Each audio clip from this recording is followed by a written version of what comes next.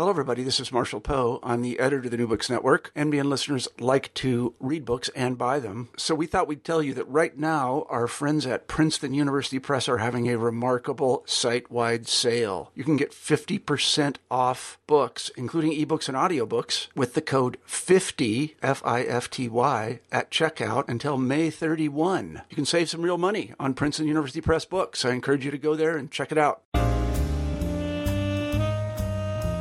Hello and welcome to the interview series, New Books in African American Studies, where writers of African American life and culture discuss their new books. I'm your host, Sherry Johnson, and today I'm happy to speak with Erica R. Edwards, professor of English at the University of California, Riverside. Dr. Edwards is the author of Charisma and the Fictions of Black Leadership, published by the University of Minnesota Press in 2012.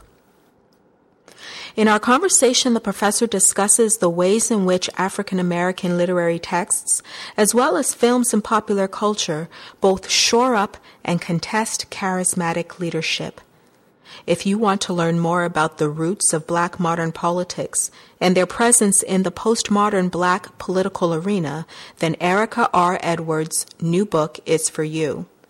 Here, Dr. Edwards highlights both histories and alternatives to Black political leadership found in literature from the Reconstruction period to the 21st century by authors such as W.E.B. Du Bois, Zora Neale Hurston, Paul Beatty, and Toni Morrison. Listen in. I'm sure you'll enjoy our conversation. Okay, good day and welcome to New Books in African American Studies.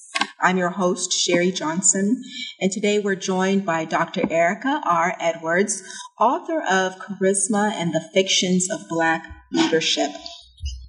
Thank you for being here today, Erica. Thank you for having me, Sherry.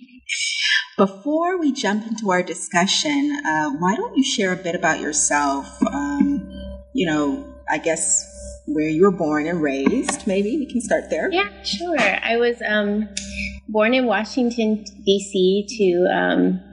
to very boisterous graduates of Howard University. And I grew up outside of D.C. in Silver Spring, Maryland. Suburb of D.C., really diverse. And I grew up in a very, sort of socially conscious, sort of post-Howard community of, my parents called it a village, that sort of raised me. Mm-hmm. So after that, I did my undergraduate work at Spelman College in Atlanta and then spent 7 years in Durham, North Carolina at Duke University. So I grew up most of my life on the East Coast and throughout various parts of the South, and now I'm out here on the West Coast. How are you enjoying the transition? I love it. I've been here 5 years now. It's been really, really great. So now you consider it home? Yeah. Well, it's kind of an interstitial space. It's home for now, at least. Yeah. All right, cool. So how did you, so that's your familial background. What about your academic background? Who were your mentors? Yeah, that's a great question. In undergraduate, I studied English and Spanish at Spelman in a very, really rigorous liberal arts curriculum, and was really interested in comparative, sort of modern literatures. So I did undergraduate research on actually early modern literature with professor named Kristen McDermott. And towards the end of my college career, I started being really a lot more interested in Black cultural production and different kinds of Black cultural forms, and did some work with Alma Jean Billingsley Brown, who I thank in my book, and Shirley Tolan, and went on from there to study with Juanima Lubiano and Maurice Wallace, principally at Duke University, two really amazing scholars of African American literature and Black cultural studies more generally, and both of them, Juanima and Maurice, were really interested and questions that really came to occupy me throughout this project, questions about sort of Black nationalism, Black masculinity, what Wanima calls Black family values discourse, and different kinds of, what we could call sort of Black common senses, or what we call now after Wanima Black common senses, different kinds of ideologies of Black nation building and Black nationhood.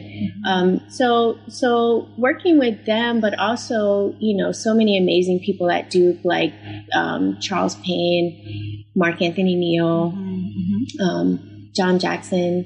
I really became interested in a kind of interdisciplinary approach to, the study of what I call, in a broad sense, Black politics, not only formal Black politics, but Black social movements, and all the different sort of formal and informal ways that Black people have, tried to remake the world, right, since our being here in the U.S. So, right. Okay, really good. So, what then? Let's move into talking specifically about charisma. What inspired charisma? Was there a particular problem you were trying to solve, or? Yeah, I think like most people, I spent a lot of time working around this sort of central question of, what constitutes charismatic leadership, or, this sort of central problem in my book.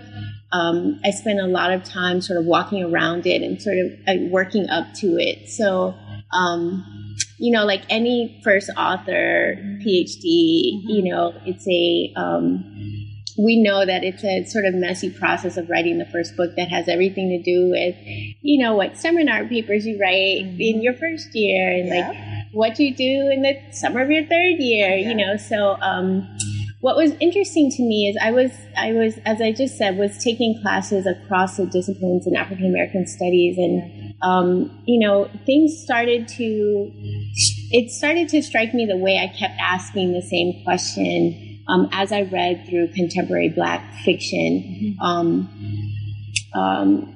sort of noticed these sort of the recurring trope of these sort of Black, usually male, charismatic leader, and not always in a kind of, and that figure didn't always have a sort of honorific or sort of reverential presence in contemporary African American fiction, which as we know is much different to how that figure is often sort of characterized or figured in American culture more broadly, or African American culture more broadly. So I was sort of noticing that dissonance over and over again, and I ended up doing some coursework in social history with Charles Payne, who's a historian of the long civil rights movement. And, what started to strike me as I was sort of reading through this archive of fiction and doing sort of, kind of coursework in the history of the civil rights movement, was that in spite of overwhelming historical evidence to the contrary, we sort of continue to hold, at least in the popular imagination, we continue to hold this sort of fiction that history is made by gifted men, right? Usually male, usually martyred, right?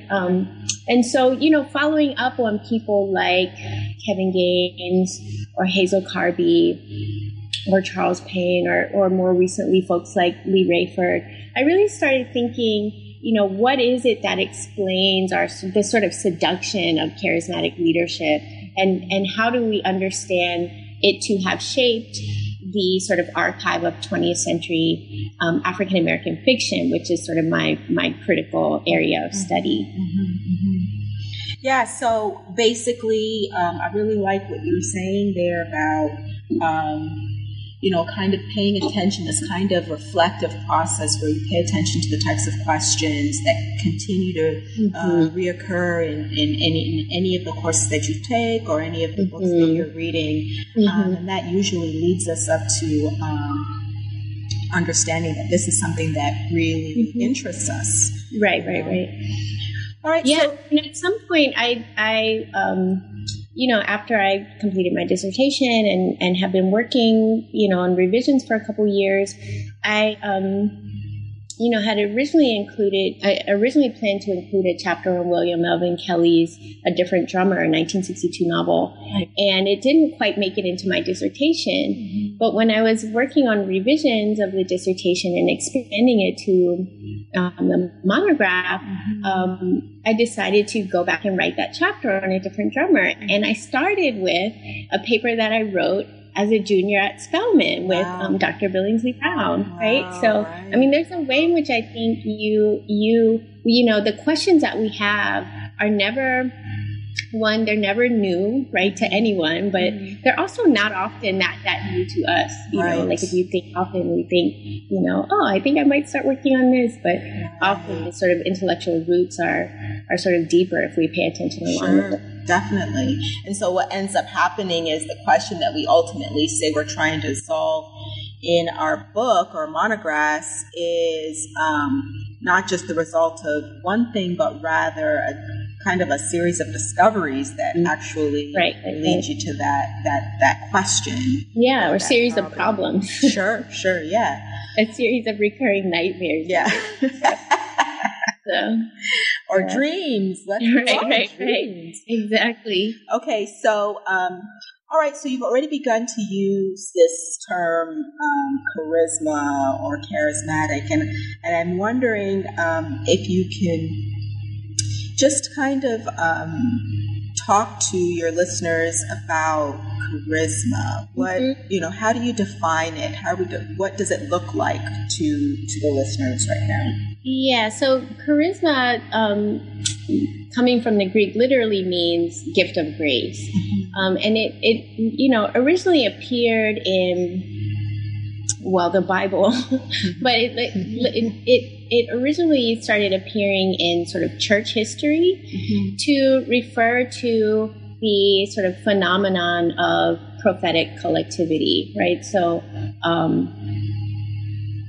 Paul, I think in his first letter to the Corinthians says, sort of refers to the charismata as these sort of gifts of grace or the gifts of the Spirit. And they included everything from, speaking in tongues to the laying on of hands, etc. And so as it started to appear in the early church history, it referred to this kind of phenomenon or phenomenology of religious sort of embodied collectivity, which is really interesting. So that's one way of thinking about it. Another way of thinking about it is as a formation of authority or as a sort of structure of authority, and coming out of sociological studies like those by principally, Max Weber, who's a 20th century sociologist who gives us his sort of theory of modern political and economic organization, which, for him, has to explain why it is that people in the modern world sort of defer their authority to another. So he's trying to explain all the different moments when people decide to give up their power to another entity. So for Weber, there are three types of authority. Bureaucratic authority, or the sort of the power of the bureaucratic state. Traditional authority like the monarchy. And then, for him, charismatic authority is the only kind of authority that can actually disrupt the sort of reign of bureaucracy in the modern world. So Weber sees charisma or charismatic authority or the charismatic leader as the only sort of force that could disrupt the sort of rational organization of modernity. And so the charismatic leader sort of is a agent of kind of miraculous historical change in a moment of crisis, right? So there's that notion of charisma as a formation of authority. For me, both of those ways of describing or explaining charisma, are to be valued in their own right, but don't actually explain, for me, why it is that, particularly in African American culture, this sort of notion of the charismatic leader as a kind of mysticized sort of image of history itself continues to kind of hold sway or be hegemonic in Gramscian terms. Right. So I try to sort of specify and sort of historicize the emergence of charisma as a cultural trope in African American culture. So for me, I explain charisma as what I will call a storytelling regime or a set of fictions and a set of performative prescriptions or a set of kind of directions on how to act out, right? Or how to act out freedom or how to act out history. So as a sort of complex of mythologies and as a compact of performative prescriptions that both compel and contain, right? That both inspire and also constrain movements for social and political change. So I think of charisma as a kind of double-sided or doubly forced kind of a cultural impulse, right? As much as it is in Weberian terms of structure of authority or in church history terms of phenomenon or phenomenology. Yeah, so, okay, good. So thank you. The idea that that a charismatic leader has to perform or performs a certain number of characteristics suggests that kind of gestures to the charismatic scenario in which there are players, the leaders, as well as those who are led. Can you talk a little bit just of what those performances would look like, so that we can kind of imagine what you're talking about, that scene? Yeah, well. So just to go back for a moment, so when I talk about this sort of notion of the charismatic scenario, I'm referring to work that's coming out of performance studies, particularly building on theorist at NYU, Diana Taylor. So for her, the scenario it names for her, a kind of loose script or portable sketch, right? Something like a script, but not exactly, right? That's right. A kind of movable set of prescriptions for the body, right? Yeah. What's important there is that for Taylor, the scenario transports historical knowledge in the body, right? So as opposed to thinking of history as simply a kind of sort of archive of documents or sort of archive of material things, right, or objects, right? Taylor's trying to think about history as propelled or impelled by bodies acting out their relationships to power, right? Yes. So for me, it names a kind of confluence of both kind of narrative and performance, right? Yeah. So for me, the charismatic scenario we could see then as a portable sketch or, as I said, a kind of movable set of prescriptions for body and for affect or feeling. So charismatic events or narratives, right? Both events in themselves, like marches or rallies, or charismatic stories, like take something like Eyes on the Prize, right? As an example, those kind of charismatic, texts or events articulate a range of performative and narrative gestures that determine in broad outlines.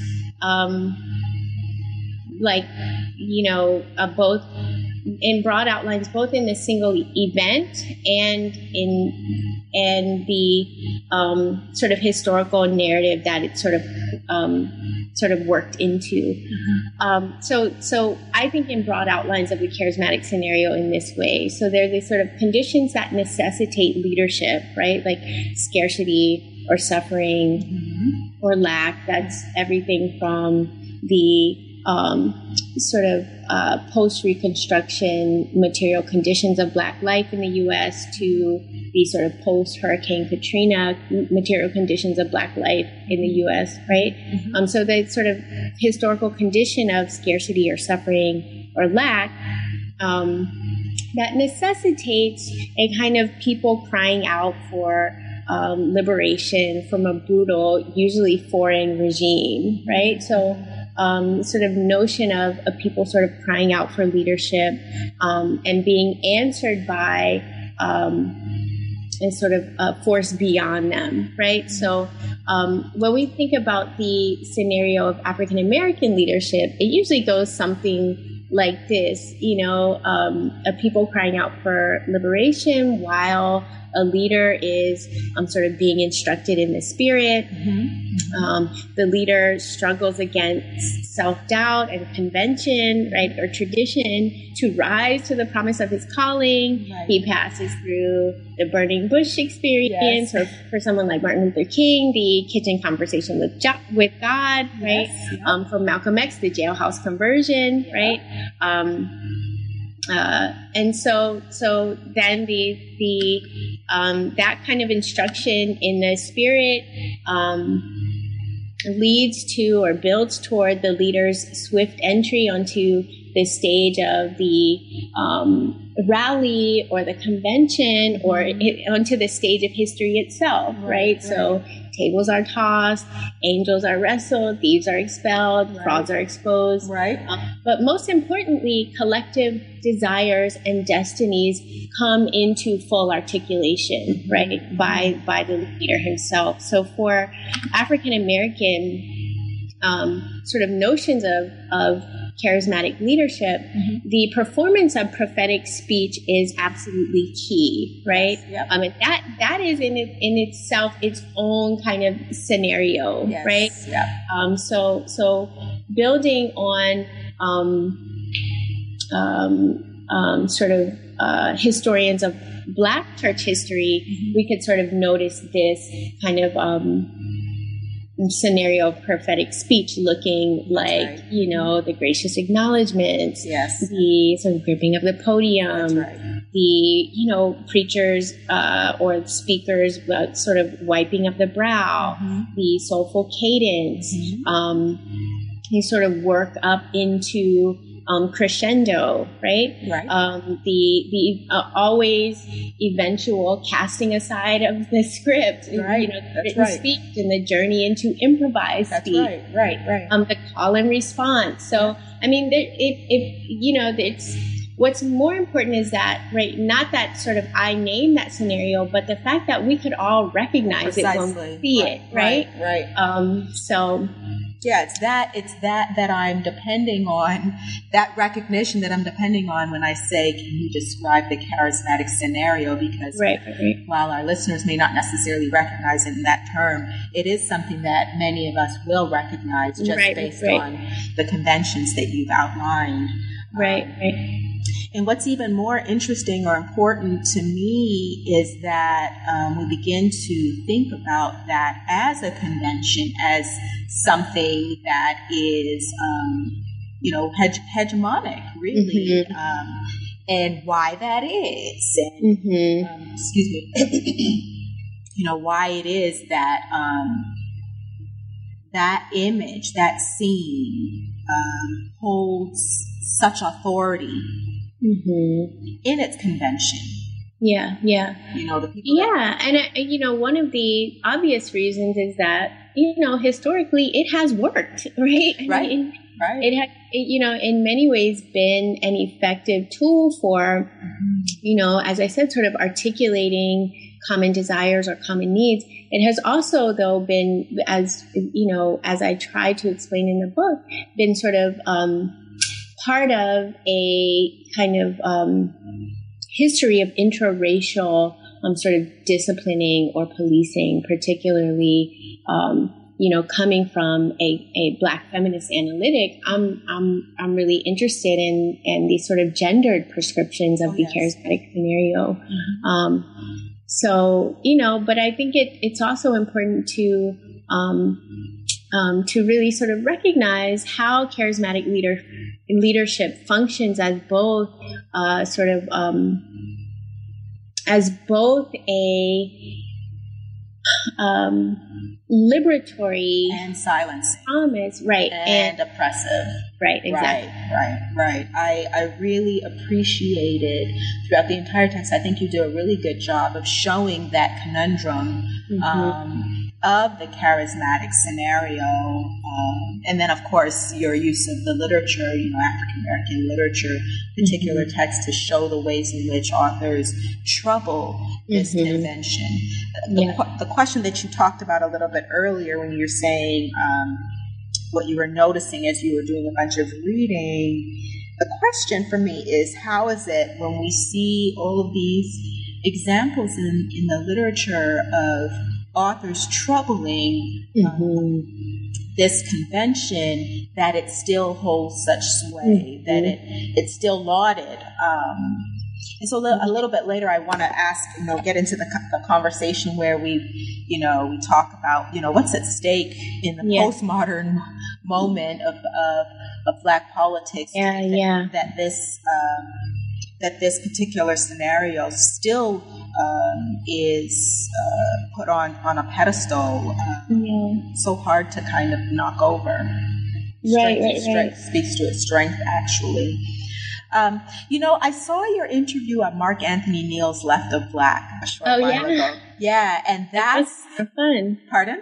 I said, yeah, that was a lot of fun. It was actually what drew me into to reading this book.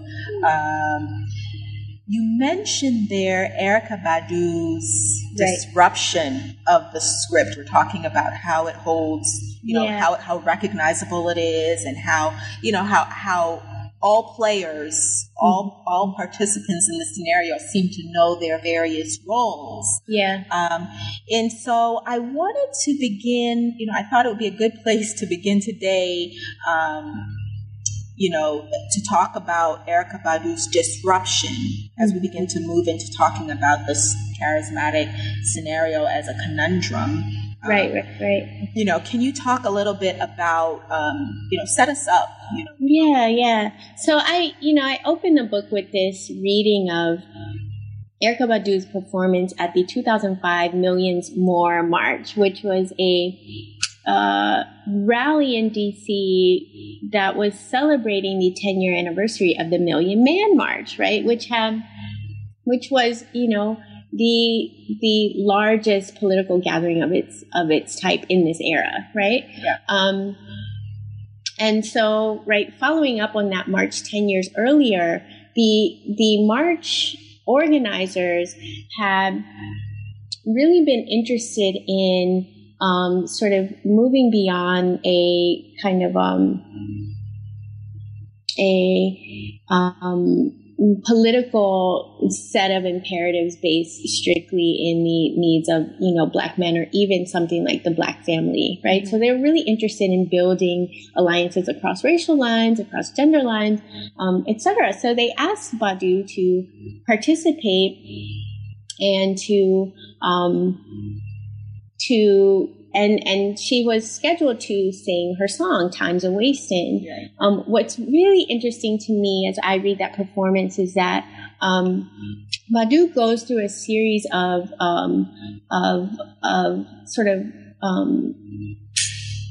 sort of back and forth or contests with the sort of structure of the march itself, right? So even though she's supposed to sing, she goes on stage and says immediately, stop the music. I'm not going to sing. Right. I'm not going to sing. Right. And then she begins to deliver a kind of impromptu political exhortation about the sort of need to reimagine, rebuild, rethink, reorient Black politics, particularly in the wake of Katrina, right? So this is, October 2005, immediately after Katrina. And she's really trying to speak to, a real sense of urgency about reapproaching the sort of very notion of Black politics or Black liberation. But given that her role in the march is to sing a song, right? Particularly a song that is dedicated to young men, right? If the people who know Badu will know this song, but the lyrics are,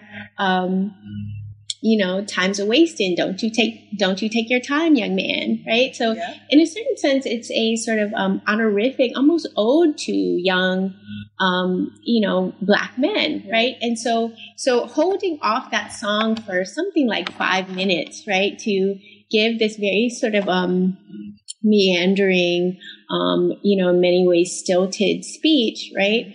She is sort of standing in for the role for me of contestation, right? Really, reorienting what expectations of what can happen in that very moment and bearing the weight of that contestation in her own body, right? Yeah.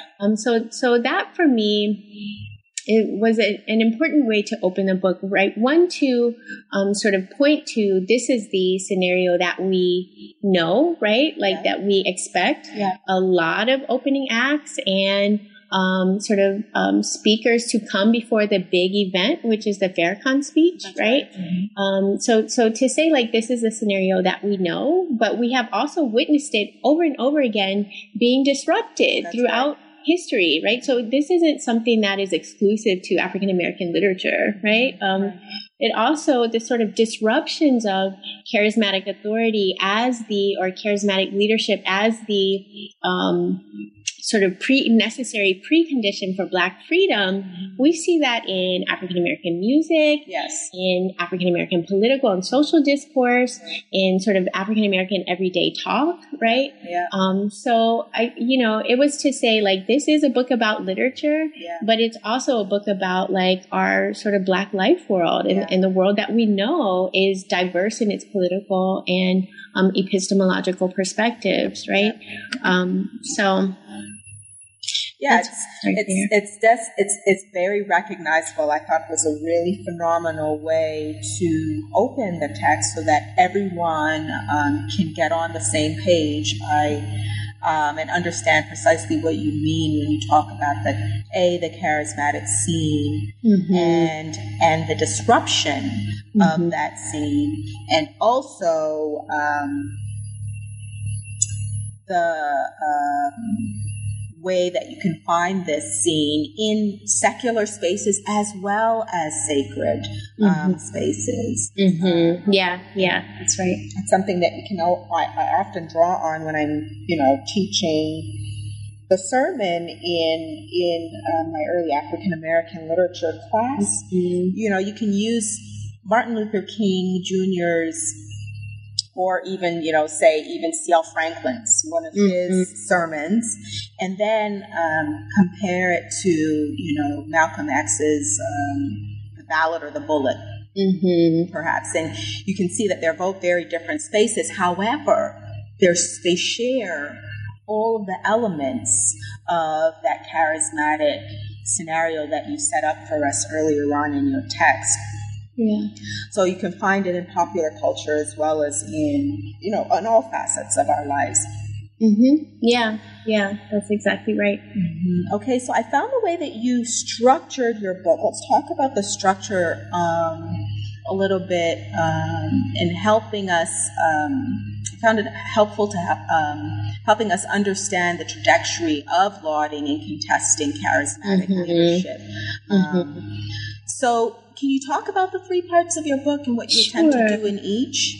Yeah, so the book is, as you said, broken into 3 parts. The first part, charisma. The second part, contestation. The third part, curiosities.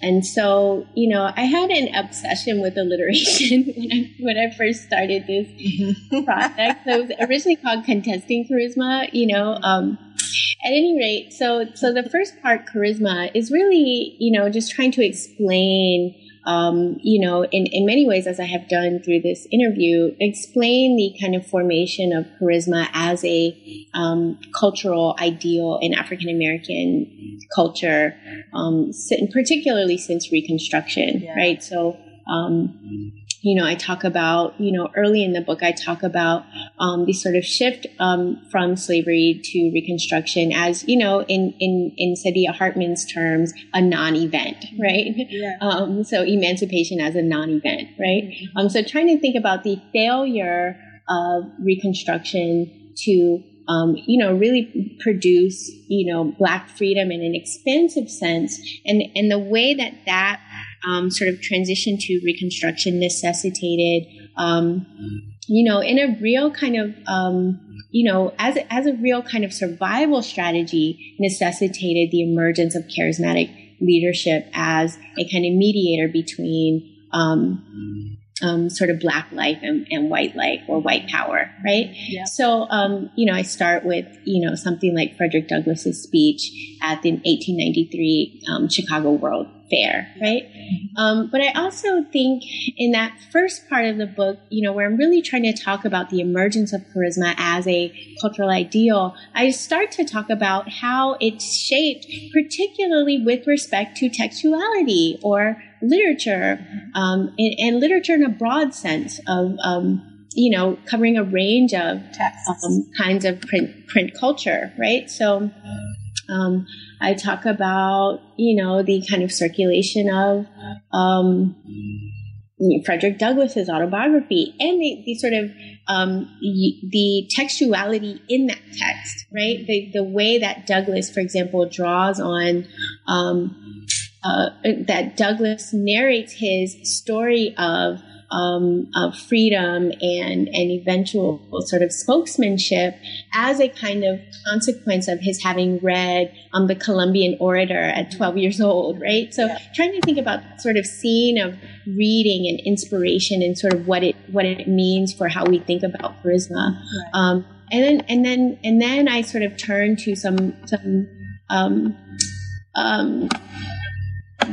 1920s and 1930s texts to really sort of move into the kind of primary archive of this book, which is sort of African American literature since World War I, right? So I spend some time in the first part talking about Du Bois's Dark Princess, a crazy 1928 novel about sort of Afro-Asian revolution, right? Yeah. George Schuyler's 1937 Black Empire, another crazy, in this case, real novel about Pan-African revolution or Pan-African empire building, right? Right.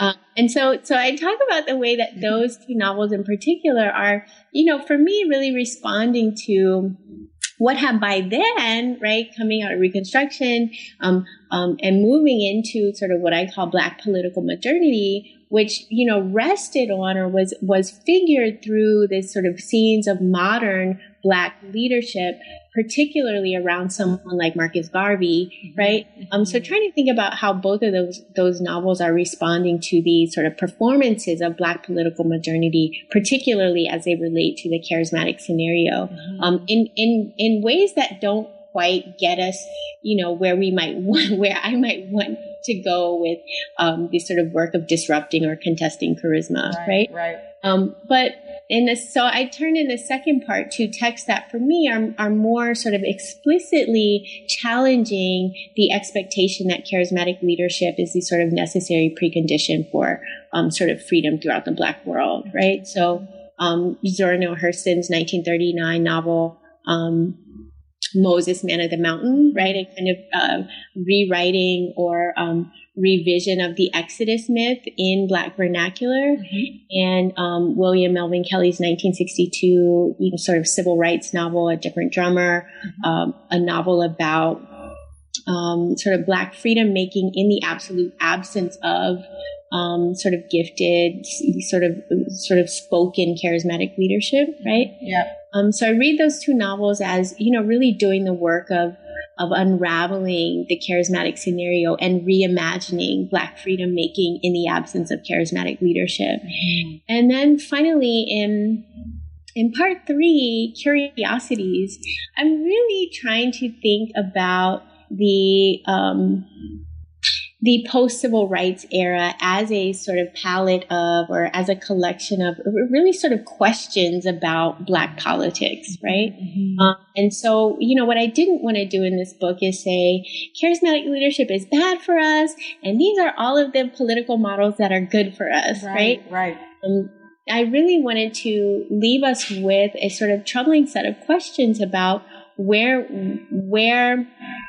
sort of politics is, where Black politics is even located, or whether it's even locatable in the sort of post-civil rights era.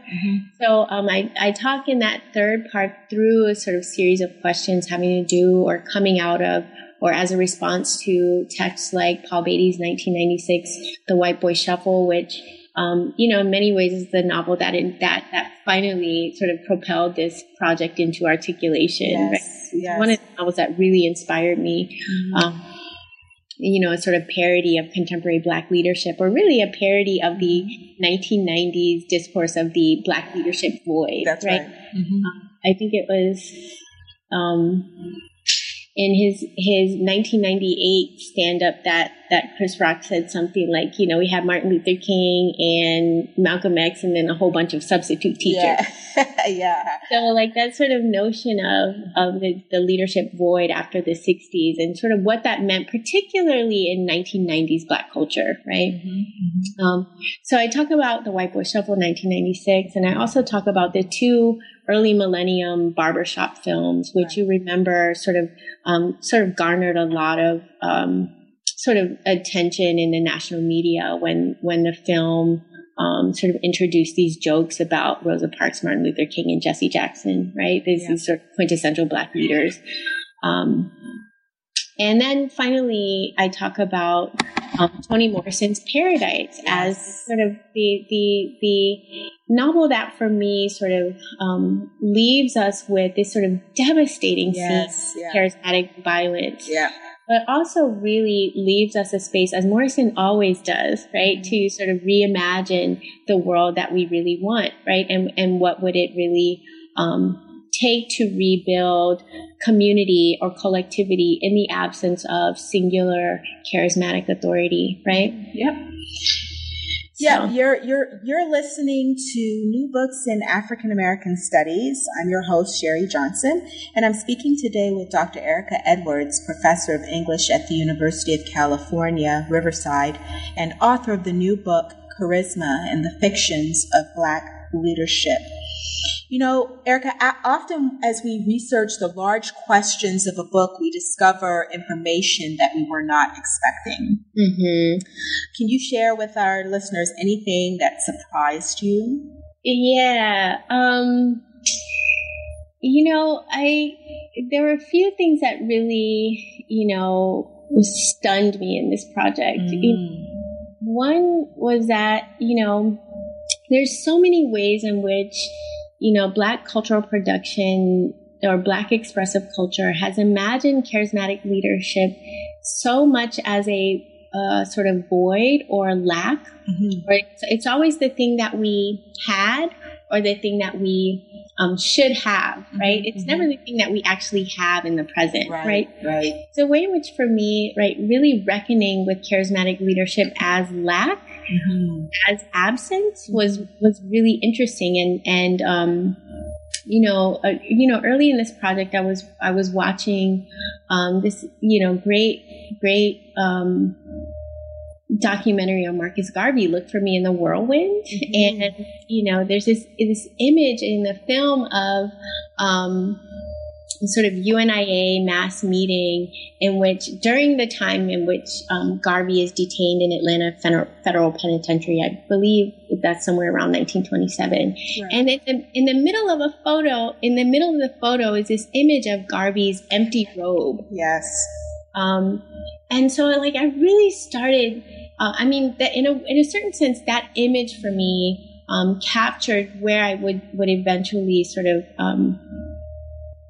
really spend a lot of time thinking about this sort of figuration of emptiness in Black politics, right? So things like that along the way were really sort of stunning. But then, of course, there was, Barack Obama somewhere around, bursting onto the national scene somewhere around 2004 when I was maybe like a chapter in. Right.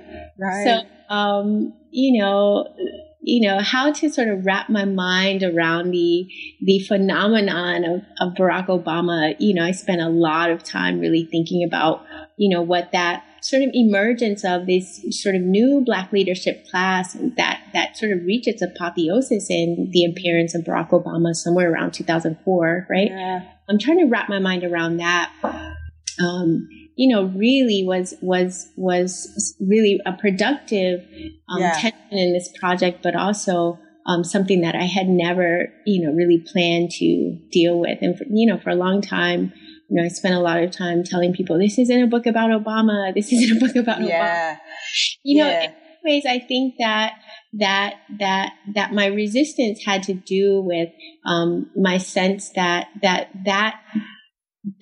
those narratives of charismatic leadership are so over-determining that they, in many ways, don't allow space for anything else, right? Yes. I mean, it was hard, really fortuitous, actually, that as you started writing, you had the campaigning or just, President Obama going on the national stage, because it seems to me that as you're drawing this trajectory of what charismatic leadership in African American culture or cultural production looks like, it's fascinating to see how it plays out. How it's used, parts that are used, parts that are abandoned. Within the postmodern Black political state. So I even though I know that you mentioned President Obama in the epilogue, it was hard for me, or easy for me as I was reading along, to draw connections to where we are currently. Right. I mean, it's in many ways it could serve as a kind of prehistory to the era that we're in now. Right. Yeah. I mean, I guess we could talk a little bit about the epilogue right now. Just because it seems to work right here, where you have that. I mean, all of the scenes from the popular culture that you draw, or that you draw upon, Erykah Badu, barbershop, and the arguments in the media over particular scenes in barbershop, as well as Oprah Winfrey's decision to, the speech she makes in South Carolina. Yeah, I remembered very acutely each of these moments. But to read them through the framework that you set up was just really eye-opening, a really interesting and astute way of reading charismatic leadership, not as necessarily something in the past, but something that is here with us today. Right. Yeah, I have to thank my good friend Salamisha Tillett at the University of Pennsylvania for really suggesting that I talk about this speech in my epilogue. So I think it must have been 2007 when Oprah Winfrey joined the campaign for Barack Obama, and she gives this amazing speech in South Carolina where, and what's interesting there is Oprah really sort of calls up the all of these sort of conventions of charismatic speech to sort of give us Barack Obama almost as a gift, right? Yes. I thought it was, the whole calling, reminding the audience, although I'm not quite sure how many people within that audience might have read Ernest Gaines. Right. I mean, this is what's so tremendous. Like she calls up Ernest Gaines's novel, 1971 novel, The Autobiography of Miss Jane Pittman, which was adapted for television in 1973. So there's a lot of people there who probably know the adaptation very well, at least, if not the novel. Right. But so she calls up that scene in the novel or adaptation where as she'll say, Miss Jane Pittman, played by Cicely Tyson, is saying, "Are you the one? Are you the one?" Yes, right? Yeah. And then, as if in answer to that sort of literary cry of this literary character, Winfrey says, "I do believe he is the one to give you the audacity of hope," or Huckleberry. Yes, I thought it was phenomenal. Amazing. It was so tremendous to watch how, over at least 100 years, the literary texts have been, for me, a sort of site of real sort of a problematizing of charismatic leadership. And here's Oprah Winfrey saying, "Look at this text and look at this leader," right? Yeah, here he is. Right. So, for me, it was this sort of, this is really interesting sort of counterpoint to the argument that I had just spent all these pages laying out, But in many ways also a perfect indication of sort of where we are in this current moment in history, in which, on the one hand, we see, in a lot of ways, people think of the moment that we're in now as a sort of post-Black politics era, right? Mm-hmm. An era in which racial solidarity, particularly among Black folks, is no longer a given, right? Mm-hmm. We could say that it never was a given, but at any rate, it's more difficult now, perhaps, than it has been throughout Black history. So in many ways, we could say that we're sort of post-Black politics. But on the other hand, we can see how the narrative of Black charismatic leadership, in fact, authorizes that narrative that we are now beyond Black politics, right? So that's a real sort of productive tension too. Like, that's something that we really have to think about. Like, why is it that, given that the very narrative of sort of post-race U.S. depends upon a kind of narrative, a reductive narrative of Black charismatic leadership, i.e., because of Frederick Douglass, Martin Luther King, and Barack Obama, we are now post-race. Right. It's so ironic. It is so ironic to be able to make that argument, and yet that argument, or the way in which people make that argument, is steeped in a very essentialist notion of Black modern politics that has been restaged for us in a number of different ways since Reconstruction. It's really ironic and interesting to read it.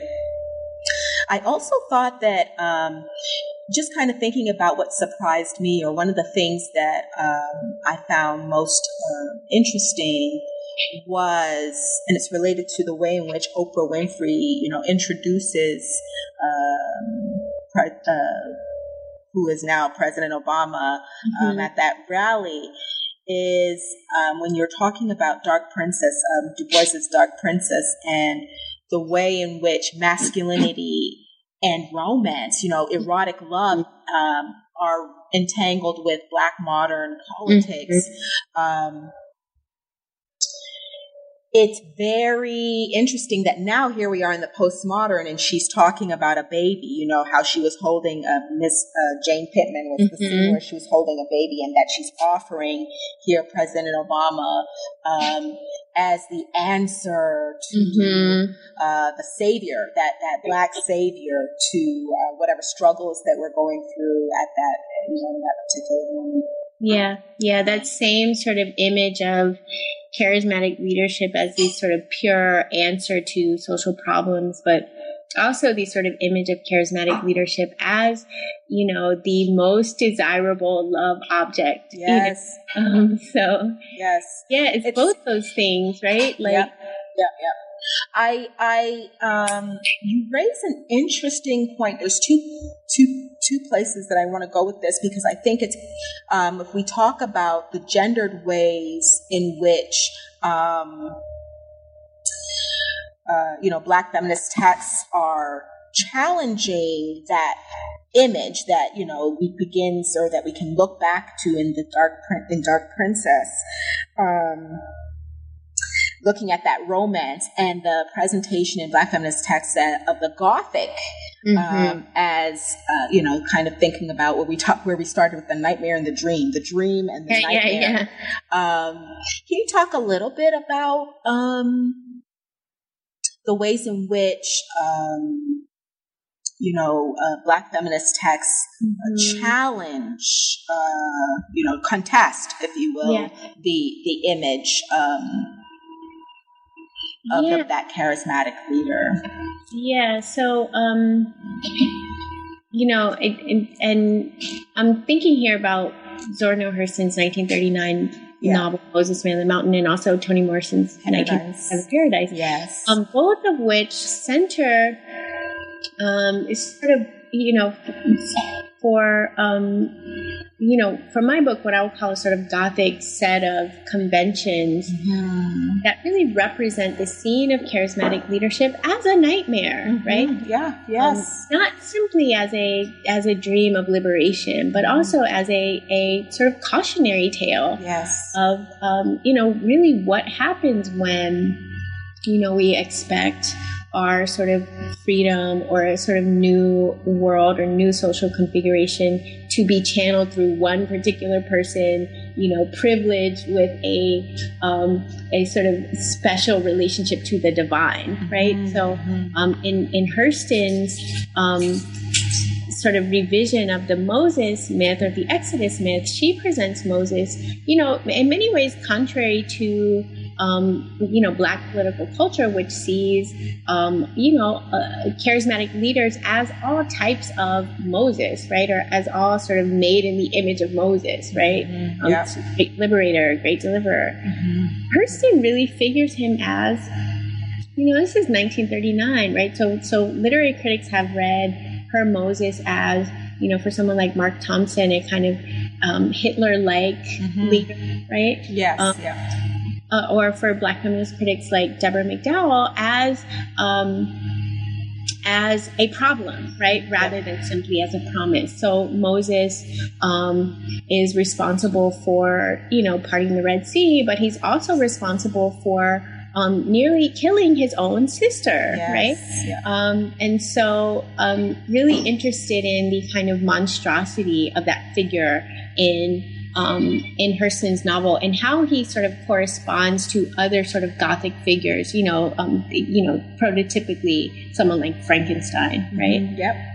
So I try to think about that sort of figuration of monstrosity in Hurston's text as doing the Black feminist work of both sort of calling attention to the sort of possibilities of racial collectivity or Black collectivity, but also pointing to the real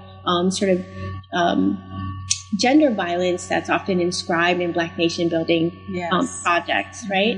And so we can read Toni Morrison's novel as doing a similar kind of work, right? Representing this scene of charismatic leadership as a violent scene of destruction, not simply as a scene of sort of promise or calling, but also a scene of problems, right? Yes. Yes, I want to quote you because you speak. I loved your use of Audre Lorde's uses of the erotic, erotic as power, to talk about the precisely what we're talking about now, the underlying gender dynamics in ascribing leadership.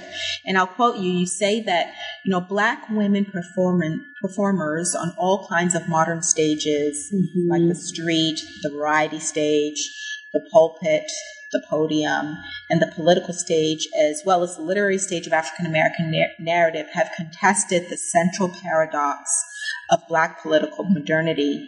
Can you speak to silencing as a violence? Yeah. No, that's really good. So So, just to return for a moment to the Moses novel, I talk about the way that, early in the novel, the story of Israel or the Israelites in Moses Man of the Mountain is really Miriam's story, right? Miriam is Moses' sister, who's sort of the one who's in charge of, placing him on the Nile River to protect him from Pharaoh's decree of that every firstborn in Israel should be murdered, right? Mm-hmm. So Miriam sort of loses sight of Moses on the Nile when the Egyptian princess comes into the water to sort of bathe with her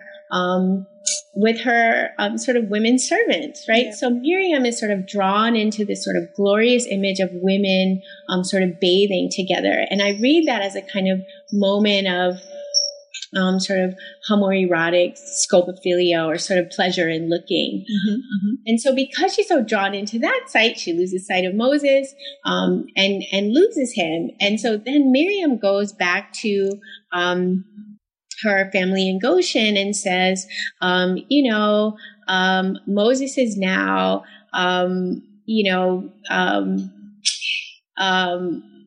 being taken up by the princess, and he's going to be a member of the Egyptian court, and he's going to be adopted. So really, it's that we never know whether that's actually true. Right. We just know that it's Miriam's truth, right? Right. So as she sort of tells and retells her story over and over again, it sort of gains momentum. Yes. And it grows into the sort of legend of Moses, yes, right? Yes.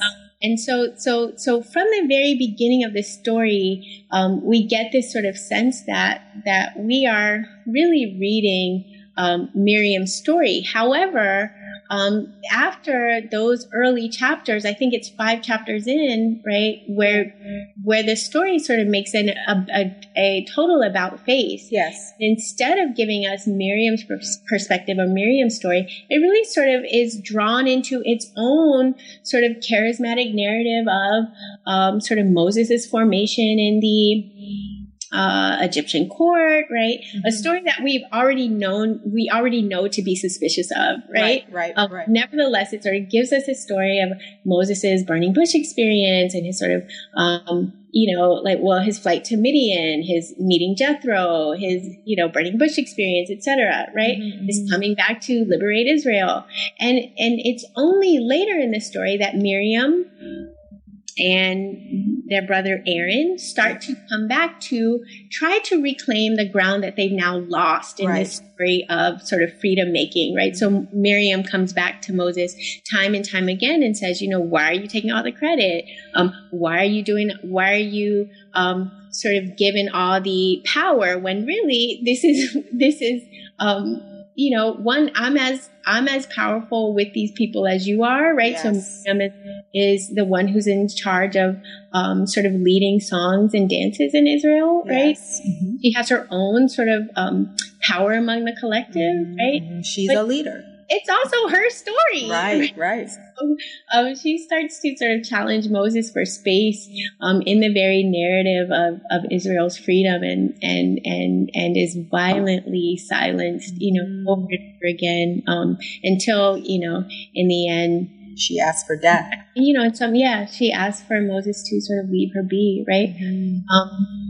So, in that way, that sort of story of Miriam's sort of being silenced by Moses himself, but also by the novel, right? Yes. It's sort of, for me, drawing attention to, what is actually necessary for us to sort of continue to reproduce the myth that gifted male charismatic leadership is the necessary precondition for social change, which is that it sort of necessitates the violent silencing of sort of not only women figures, but these sort of radical histories of Black struggle themselves, right? So it sort of necessitates us sort of ignoring that history has actually been made by everyday people like you and me, right? Yeah.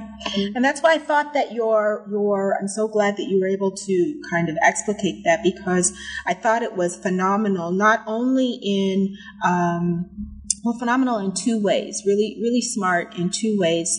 The first is that we talk about, usually, as you know, when we talk, people do literary readings of Zora Neale Hurston's Moses, Man of the Mountain. It's often read, or at least, by earlier critics, as lacking, as somehow, as somehow less than, like incomplete. They don't capture the full stature of Moses as a figure. Exactly. Yet in your reading, you talk about the dropping off of Miriam's story and then picking it up later on in the text, as a silencing, as a violence that Zora Neale Hurston is trying to depict for us or stage for us. Thinking about it in terms of the power of this narrative and how it is overpowering.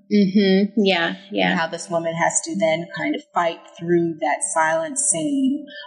Ultimately, seeing death as a kind of freedom. I thought that your reading was really astute for that reason, but also I think for the larger reason of looking at African American women's texts in African American literature, literary history, a tradition that is largely has matrilineal roots is often just, those who are canonized are predominantly men, right? Male authors. Yeah, Claudia Tate made this point a long time ago, which is that like the sort of narrative of Frederick Douglass as the sort of sort of prototypical Black leader has in many ways authorized the study of African American literature itself, right? Yes. So that's a way in which the field itself after 1968 has been shaped by its own seduction by charismatic leadership, particularly through that sort of master text of, the narrative of the life of Frederick Douglass, right? Yes. So part of my sort of intention with this project was to really think through the kind of heterogeneity of the modern Black freedom struggle, or the sort of the all the things that we have to silence when we are only interested in reproducing a master narrative of Black freedom as charismatic leadership, but also really interested in sort of a kind of heterogeneity within contemporary African American literature, and really, offering a kind of Black feminist critique of the field's investment in charismatic leadership as a kind of naturalized sort of formation of power, right? Yeah. Phenomenal. I mean, I loved that. I love that you opened it. You opened the book with an ultimate, ultimately what would have been the security guards of the on the stage for the Milliams More march that escort Ibadu off as a silencing, as a violent silencing, and then closing. You close with Paradise, but then thinking about just if we're staying on Moses, Man of the Mountain, as again, silencing of that female voice, against this scenario, this charismatic scenario. Yeah. It almost seems that we might say that just as hegemonic as the charismatic scenario is within African American culture, so is the silencing. So too is that silencing of that, Black female voice of discontent, of contestation. Yeah, and that's not just a sort of silencing of female presence, but also a silencing of radical alternatives to sort of charismatic politics, right? Which means that, Erykah Badu standing up and, telling everyone to stand up and scream out their own damn names was an attempt to, rethink what collective politics should actually look like. It should look, in moments like a kind of ruckus, sort of noise, right? And it can't be neat. It can't, right, exactly. So sort of silencing that sort of speech act is also silencing a sort of history of radical alternatives to ordered speech as politics, right? But also charismatic leadership as the sort of only viable way to articulate Black desires for social change. We know from our sort of studies of history that, that social change doesn't ever happen through like one person standing up and saying, this is what we're going to do now, right? So given that, then that silencing is doing more to us than just, right, like creating gendered lines between who can speak and who can't. Yes. It's also shutting down and shutting out alternatives positive movements, possibilities. Exactly. Yeah, I think I completely agree. Your reading of African American literature and the work it does in restaging or contesting the conventional modern notions of Black leadership is important, not only phenomenal, but I think significant to where we are right now within postmodern Black politics. And you state, if I may quote you, that it's your hope that African American literature also summons us to a new politics of politics, and more importantly, clears a space for us to imagine ever more ways of surviving together this sojourn, end quote. And I want to say, me too. Thank you. Yeah. Really good. Really good. Okay, so you've been listening to New Books in African American Studies. I'm Sherry Johnson, and today I'm joined by author of Charisma and the Fictions of Black Leadership, Dr. Erica Edwards. Well, Erica, we've taken up a lot of your time. Before we go, can you just tell us what you're working on now besides breathing, I would imagine? Yeah. I'm just trying to read and think and, sort of, take some time to devote to sort of thinking through a new project on African American literature after 9/11, which, in many ways picks up on, the sort of final moves that I make in that book are really about the sort of co-optation of a Black freedom struggle in the service of a national narrative of U.S. global empire building, right? That's sort of where I am now. Yes. About Black people's role and particularly sort of public role as representatives of or as the face of a sort of new American empire. So, more of the same and a lot that's totally new and different. Right. So. Well, we're looking forward to that project. Thank you so much for talking with us today. Thank you, Sherry. This has been so much fun. Yes, and I really enjoyed it. All that you all are doing in these interviews. They've been really great to listen to. Oh, great. Thank you. All right, so we wish you all the very best. All right. Thank you. Okay. Take care. Take care. All right. Bye. You're listening to the interview series, New Books in African American Studies. Today I've been talking with Professor Erica R. Edwards as she discusses her new book, Charisma and the Fictions of Black Leadership. I'm your host, Sherry Johnson. Please join me next time.